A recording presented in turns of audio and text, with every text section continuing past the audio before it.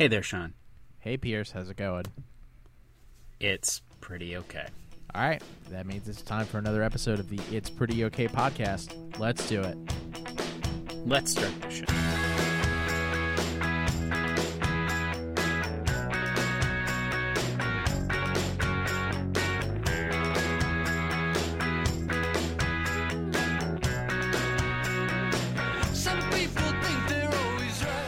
Okay. We're in the beginning of September now. Not as we record this, but as you listen to this. So we're barreling towards a new season. And that could have a lot of different meanings depending on who you ask. They could be talking about football season. They could be talking. I don't even know. I don't know. This one really got away from me. But Kevin, you so did the previous two seasons. You know. Remember spring? No, you don't. It's a really good Remember point. Summer? No, you don't. It's a really good point. But anyway, Kevin comes to us this week with tales of a September, late August, early September phenomenon. Yeah, so I was in Alston and this weekend, which is where the BU campus is, the Northeastern campus is. It's near Boston College. And I figured I'd go do a research project there since Max had mentioned the Alston Christmas phenomenon that takes place particularly in the Boston area because every lease starts on September 1st, basically. So I do think maybe that does change up.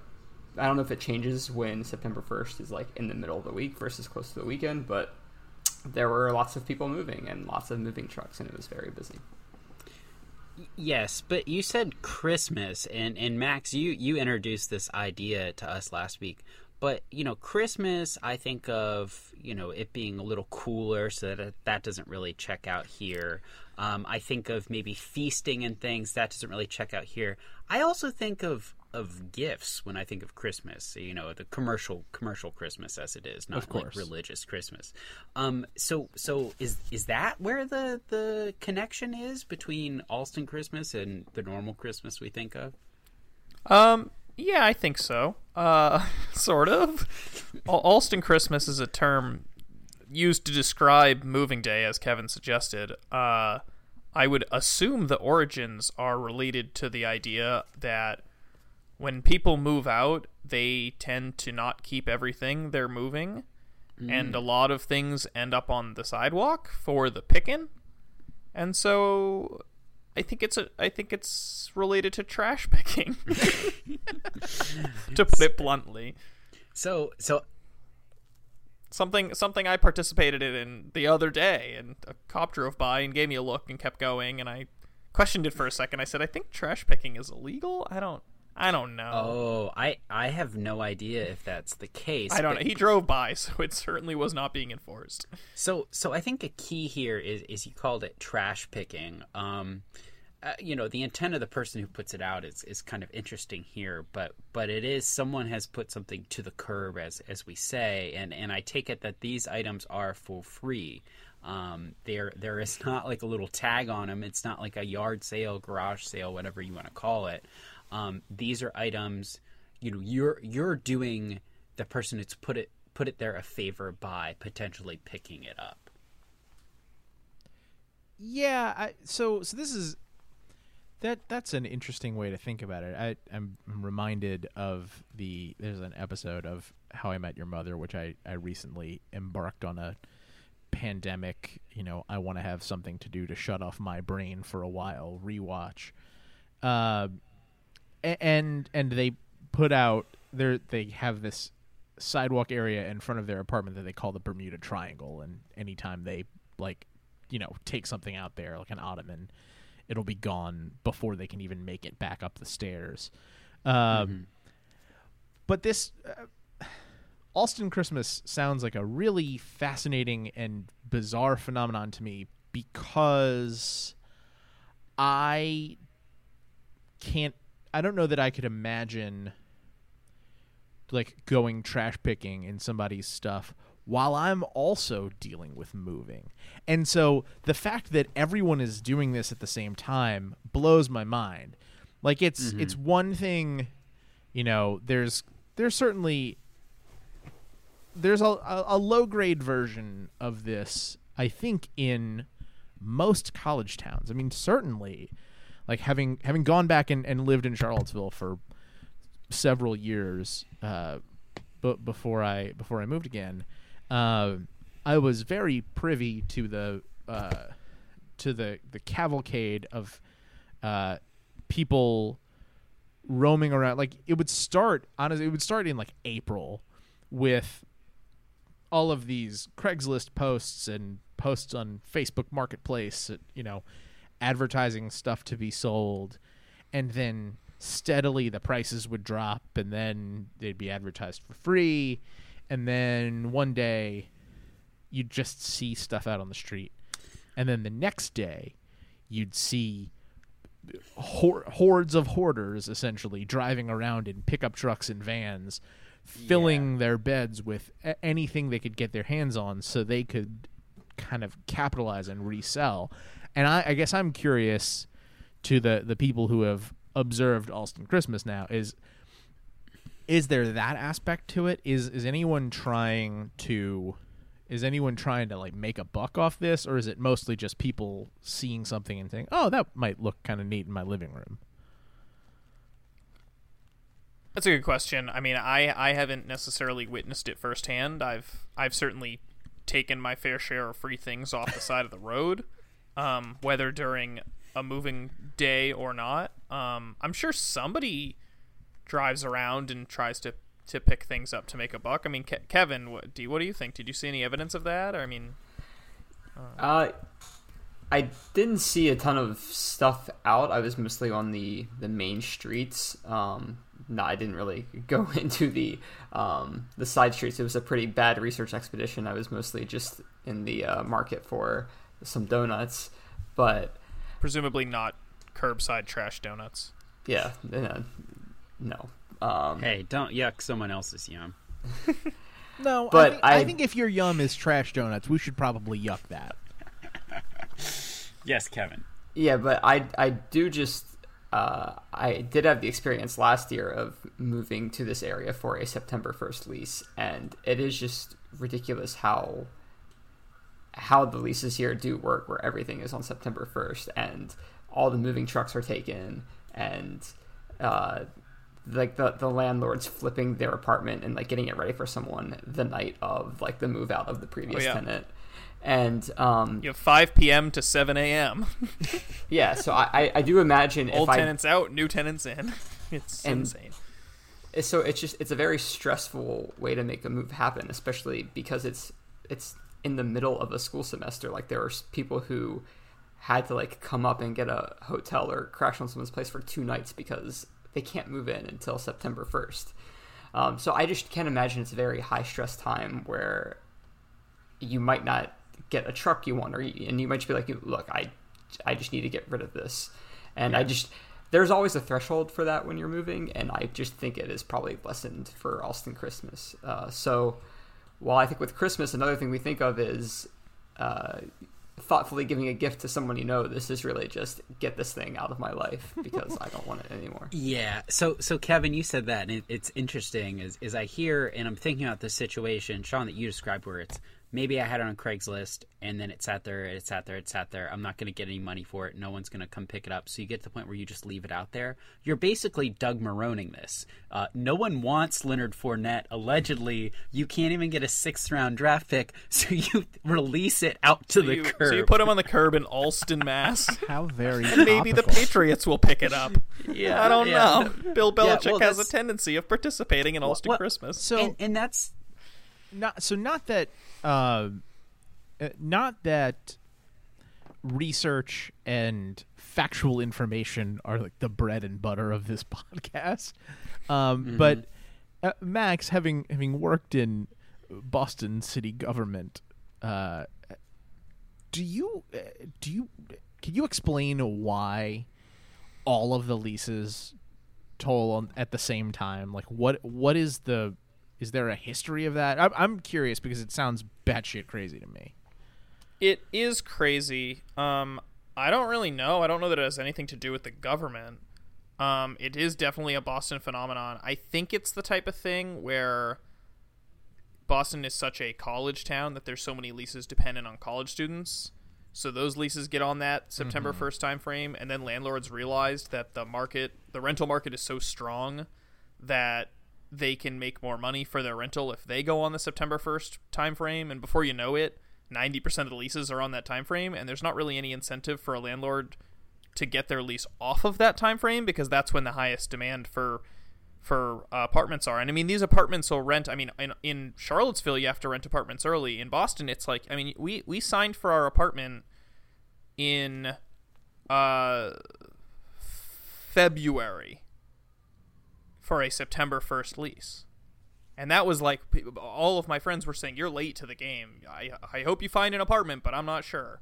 So yeah, we found an apartment, what, 7 or 8 months in advance. Yeah, my sister in Austin and my sister and her friends signed their lease for the house that they lived in senior year as sophomores. Like over, 2 school years in advance. Yeah, so I think it has something to do with the nomadic nature of the rental market, probably from the college students. And I think, again, there's no incentive. Like, if you're a landlord, you're going to get the most money if you're on that time frame. Ironically, if you get to some of the smaller landlords, they're actually more eager, especially in neighborhoods that are not necessarily closer to colleges. They're more eager to have their leases a month or two separated from September 1st, just to make their tenants' lives easier and avoid renting to college students. Yeah, well, I was looking outside the city, and there's still colleges out here where I live, and we were trying to find a place kind of 2.5 months out in advance because Julia traveled up here to look for places, and basically the only places that were available were places that had month-to-month leases, and the landlord was like, oh yeah, this is going to be freed up September 1st by this guy who's not going to be renewing his month-to-month lease. And the place we got actually it popped onto the online marketplace at like 12 p.m. one day. Julia saw it at a coffee shop, went and toured it, applied at 6 p.m. And he was like, oh, good thing you applied because the person I showed it to you right after was just about to apply. So things go quick here. It's crazy. The only thing I found was just confirming. So within Boston, there are 25 four-year colleges and universities. Jesus. And it's just that all the landlords have adopted September to September leases. And so the whole city's just sort of tied to that. And it's miserable for anyone who's not in college. So I guess within this misery and the fevered state of rentals and moving and everything, in some ways I understand more the idea that you would just be moving and you're like, screw it. I did, as Kevin pointed out, I didn't get the truck size that I wanted, so I have to throw this out on the curb. I mean, do people approach this, all the stuff on the curb and the potential to find, I don't know, like an ottoman or a bookshelf or something? Is it positive? Is it seen as kind of a cheery thing, or is it a nuisance? I think it depends who you ask. It's a positive. You mean having a bunch of like furniture on the side of the street? Potential, a bunch of potential. It's a positive for the one or two people that might need a new to them piece of furniture. I think it's an extreme negative for the city as a whole, and it's certainly a negative for the poor, trash men and women who have to. It's not really part of their job, but like they do it, and amazingly they clean it all up because they kind of have to. But I mean, it's probably not great for them or for anyone else who lives in the neighborhood. It's good for me. Like I said, we were able to get a brand new to us stationary bike a few weeks ago. That was on the side of the road. It works great. It's a free Peloton. Oh, that's so wild. It wasn't actually a Peloton branded bike, but you put an iPad on it and boom. It's basically the same. You could still pay $30 a month for Peloton classes if you wanted to. So here's something that I would point out, and has occurred to me with Boston being a fairly dense city, or at least if it's not the most dense, it is not a place where driving is awesome. And so, like, if you have a car, there are more opportunities to do things with your extra stuff. But if you don't have a car, your opportunities might be very limited to putting stuff on your curb. If someone said they would get something for you from Craigslist, but you have to drive it to them, or you're trying to sell it to someone and neither of you have a car, I could see this adding to the snowball effect of what makes Allston Christmas, the secret sauce to Allston Christmas, if you will, their eggnog.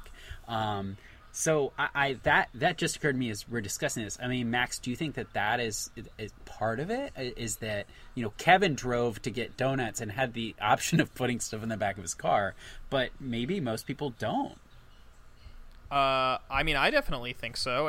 I've taken, well, the exercise bike and this year and some plants. Those were all close to our house, so we walked them. I helped a friend move a few weeks ago, and we carried a mattress, down a few streets. It's just a thing that happens in the city, I think. So yeah, I think you make a good point that you're less likely to sell something or properly get rid of something when it's like Kevin said, it's just a joy to have it out of your apartment. It's on the sidewalk. It's not my problem anymore. And yeah, especially pieces of furniture. I mean, yeah. we found a few years ago, or maybe it was last year, I don't remember exactly, but we found this like rolling kitchen table thing, and I rolled it. Technically it had wheels, and I rolled it maybe a half a mile to my house.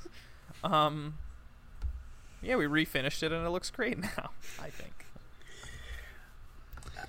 Yeah, and sometimes I have like something that I know is broken, or like I don't really want to sell it, but like I kind of want to just get rid of it too. And it's like, well, if someone wants this, like, more power to them, but I'm not going to try to like make a buck off someone because I don't know. Yeah, I mean, one thing I realized with this and the thought that cars would be helpful in some ways, it's not just giving it to someone else that you meet through Facebook Marketplace or Craigslist or whatever it is, but there's the additional thing, which is something I tried to do recently, which is you can take that to some charity organization, like, maybe Goodwill or something where they take in items. And what I'm hearing is those are not things you usually see in like the middle of downtown. And additionally, if you don't have a car, it's very tough to take something to SPCA or Goodwill. And that strikes me as would be a really good solution for a lot of this. Like, take your chairs and tables so that once people move in, if it's at a Goodwill, they go get them, and people that are in need and can't spend $1,000 on whatever item. But you can't do that if you don't have a car, I think. Well, and the particular circumstances of Allston Christmas 2020 are such that, I mean, I don't know what Goodwill's operations are like right now, but I would imagine they are limited at best and are probably not super jazzed about strangers trucking in from all over the place to bring furniture and clothes and shit that you don't know where it's been. So that is true. It happened to me. So instead, you're left with doing the other thing, Pierce, that you did when you moved, which is tricking your friends into bringing their large cars to help you pick up a table, and in return, emptying your pantry into their car. Yes, including frozen pork items. That is correct. Yeah, and convincing another person. Well, actually, they convince themselves that yes, I can fit one of those tall IKEA bookshelves into a Honda Fit. That is the thing that occurred. Yeah, but I mean that really speaks to it, Sean. In that instance, and with other folks too. There was it's this. Please take this off my hands. I came from a perspective. It's like, yes, you were really doing me a service by taking it, but also as I gave stuff to some other folks too, it's like I do not want to just put this on the curb because I'd rather want someone that I know to benefit from this. It's not like I ever want it back, but it's nice to know, like, hey, it went to a good home, so to speak. But there's the other thing, which is the downside. And Max, you kind of highlighted this, and I think you have some awareness of how the local governments view it. But when you put stuff on the curb, and no one takes it, and it just sits there, that has like a number of bad outcomes. The most prominent of which is just these sanitation workers have to pick up your e-waste basically, and things that you really shouldn't be throwing away like that anyways, because it can be dangerous, and it's just going to a landfill. And how silly is it for someone to like throw their back out picking up your bookcase because they didn't realize you have a bunch of crap left in it? I mean, yeah, they already have actual fucking trash to pick up. I mean, any gigantic synchronized add-on trash pickup is something that requires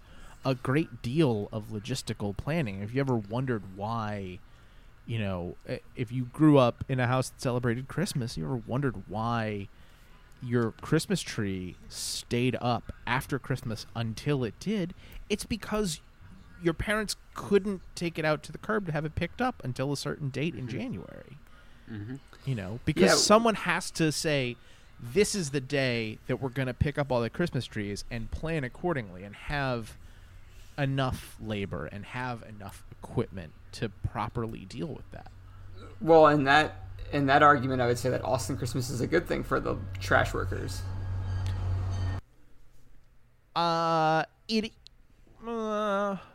Okay, it's a, because they can plan ahead. It's a good thing.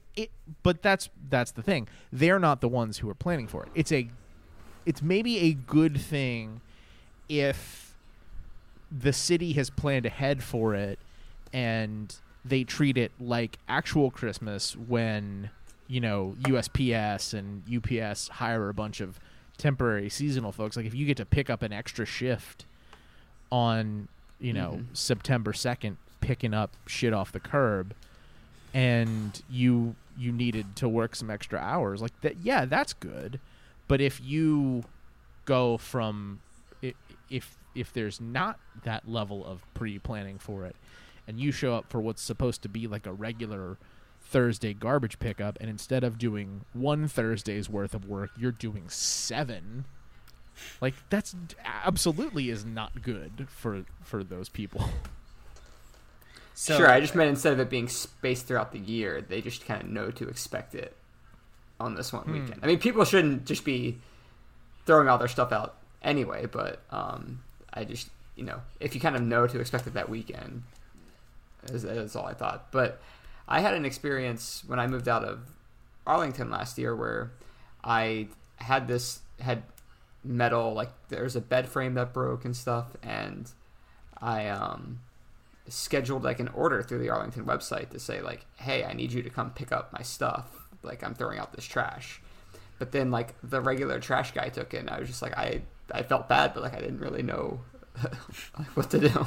And then I got an email from them like a week later that was like, hey, we came by and we saw that like you didn't have any stuff. I was like, okay, well, sorry, I tried, but there's also just not much like good infrastructure for it either. Yeah, and you tried to do, I think, the right thing and going by the local government, Kevin, and what they wanted. And you did as much as you could, and it was thrown off by some other part of the chain.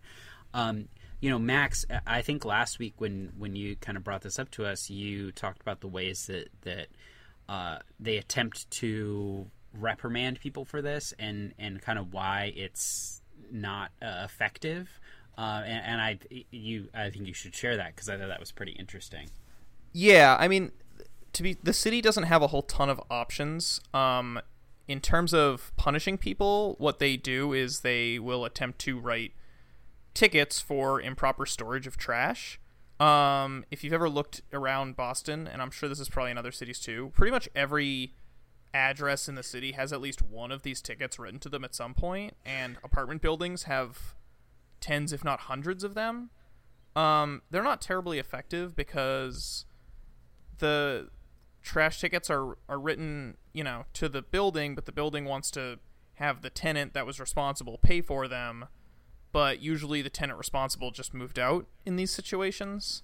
The city does actually go, a word of warning is the city, they'll go through the garbage and look for any proof of whose trash it is. So they'll look for, shipping labels, things like that. This they'll do on a day-to-day basis, even taking out trash. But at the end of the day, I think most of these tickets go unpaid. Another thing they do when it comes to, moving, you mentioned parking and how Boston's not really a car-friendly city, so that, they offer permits that'll allow you to reserve a curbside spot for a few hours for a moving truck. And so you can pay the city money for this permit, but especially on September 1st, good luck getting anyone to do anything if someone parks in your quote-unquote reserved spot. There's no real enforcement.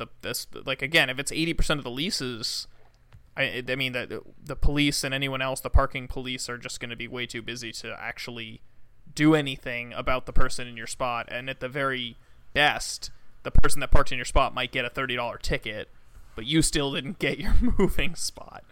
You still don't have anywhere to put your U-Haul. So do landlords just get hosed and have to pay all the money, or does no one ever pay the improper storage tickets? Between you and me, no one really pays them usually. Technically, the city, if the property has enough unpaid tickets against them, the city can take further action. Right. Historically in Boston, they will probably not do that. Yeah. I think a lot of landlords will, if it happens regularly during the year. I've had friends that get tickets and their landlord will pass the ticket on to them, and the city will submit the ticket with a little picture that's proof of, it was this person at this apartment number, because here's their pizza box with the Domino's delivery address that literally happened to a friend of mine. And you can't really fight that, so then the tenant pays the landlord and the landlord pays the city. But I think a lot of them also just go unpaid. Yeah, I was just curious, because presumably if you write the ticket to the landlord is legally liable for the money. Well, the other issue is that they write the ticket to the landlord. This has happened to my building, but they put the ticket on the door, and the landlord isn't checking the mail. So the tenant sees the ticket, myself included, and says, it's not for me. Right, that's old and so shit. You just kind of put it off to the side, and the landlord has no way of even knowing that the landlords don't know they have these tickets until potentially the city takes further action, which is, I have my own opinions on that and the legality of it, but it's a pretty imperfect system, to say the least. And then that's all a really big hullabaloo, and we're going round and round and round for something that is solved if people just don't leave stuff on their curb all the time and whatever. And it's it sounds really good. There's all this free stuff out there, but it's only good if all of there's if it's a zero sum thing. If you put your stuff out there and you take enough stuff so that there's nothing left on the curb. Otherwise, it's just a really annoying thing that is probably not worth the city's time. Of all the things, it's just unfortunately, you throw it all in the big dump, and that's it, and that sucks. But that's ultimately I guess you have to let it go, or you're gonna end up doing these pulling over these landlords in their cars for speeding, and then all of a sudden being oh, we've got a warrant out for a 1998 trash fine that you didn't pay. Yeah, like you're saying, there's not a whole ton. There probably is a lot of money left on the table, and by probably, I'm not going to say real numbers, but there's a lot of money that at least cities such as Boston are missing out on. The only real legal action they can take, unfortunately, and now we're getting into a very odd direction I didn't think this would go in, they can technically add that unpaid ticket to the property tax bill. But once you do that, it goes from being a not so serious, ooh, you should probably pay this fine, to a very serious, this is on your taxes, and there's no way for them to take that off. So just from the political ramifications, the city doesn't really want to do that if they don't have to, because that's just not going to look good all around if Boston is all of a sudden adding unpaid parking tickets from 5 years ago to a new landlord's, because that's the other thing is these buildings sell. So you buy a building and all of a sudden you don't know that the building you bought had 37 unpaid trash tickets on it that are all of a sudden on your next tax bill. You're not going to be happy about that. So technically there's legal ways to go about it, but yeah, it's a pretty bad system. Yeah, So I mean, just- it's like, nobody wants to send someone to jail for 10 years because their window tint was a little too dark. Yeah. Well, somebody might, but So, I mean, I think it's. I'm glad you shared that, Max, because what it does illustrate to me is when people are like, "Oh, what is this fine? Why does the city need money for this? Why do they give this ticket and everything?" It's like, okay, well, you leave the trash out on the curb, and that is a finable thing because the sanitation worker has this extra task, and that caused that's time, and then someone else has to go and write it up, and that's another person's time that they're spent on you being ultimately kind of selfish and being like, I want to get this off my hands. And so there is a cost for all of those things. People are like, fines are stupid, tickets are stupid. It's like, well, someone has to be compensated for the time they spent cleaning up your mess. And there's also, if it's food waste, then it attracts rats in neighborhoods, and then all of a sudden you have rat infestations, and those are they're a blight on the neighborhood, and they cost money to fix. So yeah, if you live in a city, you agree to it. I was gonna say an unwritten rule. You agree to written rules, about how to live in the city, how to live with neighbors in a close vicinity, and you have to put your trash out at a certain time, and you're paying for that. Sounds like y'all are just waging a war on Christmas. Oh, yeah, we are. Everything would be better served if instead of putting trash on the curb, everybody just went arm in arm to get donuts in Alston, as Kevin did, because that is a good use of time. I'm not comfortable sharing how long I've had that holstered. Oh, well. It's been about 3 days. Amazing. Okay. So we did some learning today. This is interesting. This is not really the normal tack that this podcast takes. And it was all started by a bunch of people leaving all their shit out on the sidewalk. So that's pretty cool. Well, I also do want to say thank you to Sean, because something like 4 or 5 years ago, we were helping Sean move, and he had a magic bullet that he didn't want. No one wanted it, and I just couldn't stand to see it be thrown away. And I was like, I'll take it, I'll use it. And you guys were like, no, you're not going to use it. And you were right. I didn't use it, but I kept moving it with me. However, Julia loves it, so luckily I kept it through 3 moves, even though I never used it, and now it gets a ton of use. So thank you, Sean. You are welcome. Can I tell you something? I now wish I had that magic bullet. Well, all I gotta say is leave it to us to be able to talk about trash for 35 minutes. Yeah, that is definitely us. And thanks for hanging in there with us for that, and hopefully it'll pay off when we now move on, as we do, to Pierce's Sorry. What are you apologizing for today? So in classic fashion, I was thinking about this topic earlier today and realized I had a very germane apology that happened very recently when I was moving. We mentioned Goodwill. I tried to take a bunch of stuff to Goodwill and realized that Goodwill was closed. So I had good intentions, but then they quickly went south. So one thing you realize when you're moving is that a dumpster is really a magical thing, but sometimes you live in places where they have very strict rules about what goes in the dumpster and have cameras on them. So you have to find an alternative dumpster, which is sort of what I'm apologizing for, but as I think about it, it's not really. It's not that I went to my old apartment building and threw stuff away in the dumpster there. That is, I kind of feel like at least I threw it away in the dumpster and not just out on the curb. What I'm sorry for, and I realize it more here, is like I threw away things, including I think a lamp that others could have used, and maybe needed it, and I would have given it to them for free, and I tried to donate it. but I was really unable to. And I feel pretty bad about that. It's like you want to do the right thing, and it's really hard sometimes to do the right thing, especially now when these things aren't available to you. But, I mean, in general, throwing something away in a dumpster is definitely better than throwing it out on a curb or throwing in a dumpster that's like for recycling, basically.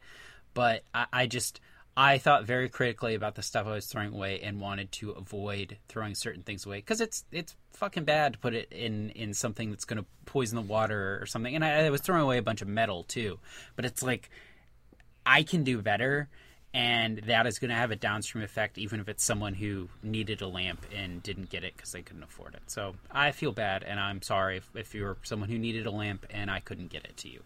Well, and we learned today that if you had just put those lamps on the side of the road, they maybe would have gotten to someone.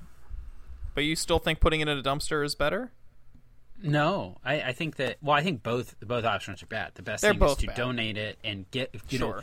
have it enter into an infrastructure and an ecosystem where this stuff gets to Where people a who third need party can profit off of it. it. I mean, they get like $5, and I like to think that they invest it into making it better. But those are my thoughts. Yeah, the real best outcome is handing it off to someone, because Yes. then there's no you could donate something to Goodwill and it could plausibly sit in Goodwill for 3 months and then they throw it out. Yeah. Mm-hmm. So, okay. Well, thank you for your apology as usual. I did recently acquire a new lamp, so kind of wish you had said something. But I got it. I scavenged the lamp from I Emily. actually don't I know that it scavenged was the a lamp lamp. from Emily when she moved. So I'm just kidding. And we will close the show as we do with a big idea from pop culture. I've been reading. I just finished a book. Actually, I finished it today. It's a book called The Cost of These Dreams. It's by Wright Thompson, who, look, we live in a world that's way too enamored with hyperbole and calling people and things the best or the worst. I think there's a pretty solid argument to be made that Wright Thompson is like the best writer in America. And the book is a collection of essays and what are ostensibly magazine pieces that all revolve on some level around sports, because that's what he does. He writes for ESPN. He wrote about sports for the Kansas City Star.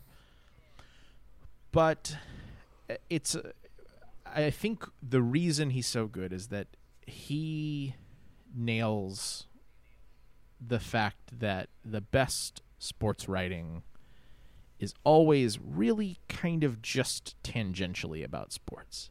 It's just the starting point. And so,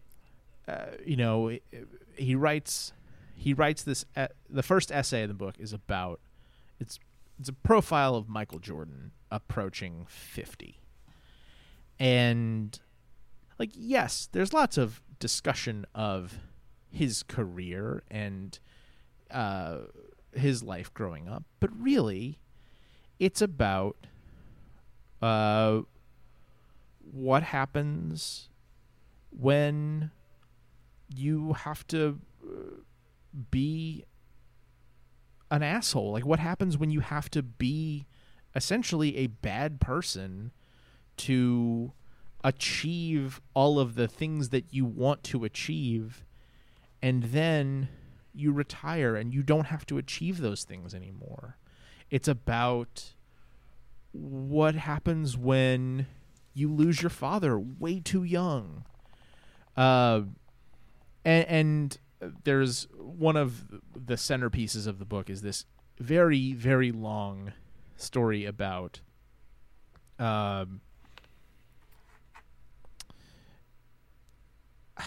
It's about New Orleans. It's basically about New Orleans. He lived in New Orleans for a while. I think he lived in New Orleans for a while. And I think the kind of the entry point is a combination of the point in time when Tom Benson was when the Benson family was warring over his mental fitness and who was going to